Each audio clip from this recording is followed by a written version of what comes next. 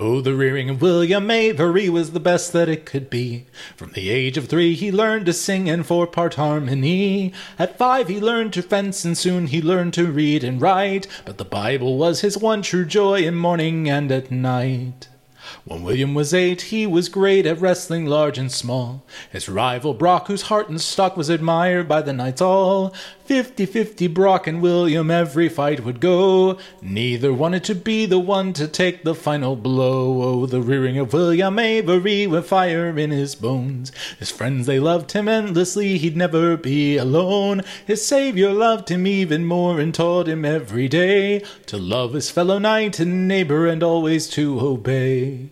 When William turned 10, he got Calvin the name of his first sword. Short sword it was, but named after a man who loved the Lord's word.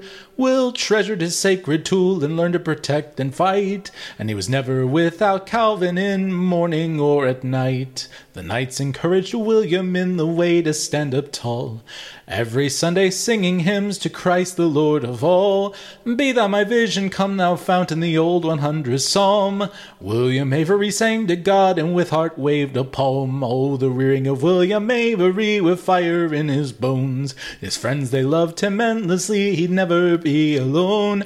His Savior loved him even more and taught him every day to love his fellow knight and neighbor and always to obey. 16 years the boy had lived, and Calvin grew too small. So at a party with his friends, Master Fenris engaged them all. "The time has come," Fenris said, "for William to obtain a new long sword, shiny and new, and Knox is this sword's name."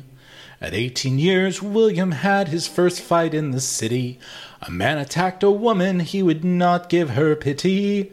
Will disarmed the violent man of the knife which he had held, and with one hold of crippling power the violent man was quelled. Oh, the rearing of William Avery with fire in his bones. His friends, they loved him endlessly, he'd never be alone. His Savior loved him even more and taught him every day to love his fellow knight and neighbor and always to obey.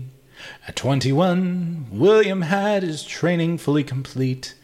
The knights gathered together to see William gain a seat. Among the masters now he was a young and bold-hearted knight. But Malachi Dodd, their leader, had one more surprise in sight. When knights from their craft graduate, they receive a present, a weapon of speciality to suit their personal talent. Malachi gave Will a great sword 50 inches in length. William named it Cromwell and thanked God for its strength. Oh, the rearing of William Avery with fire in his bones. His friends, they loved him endlessly, he'd never be alone. His Savior loved him even more and taught him every day to love his fellow knight and neighbor and always to obey.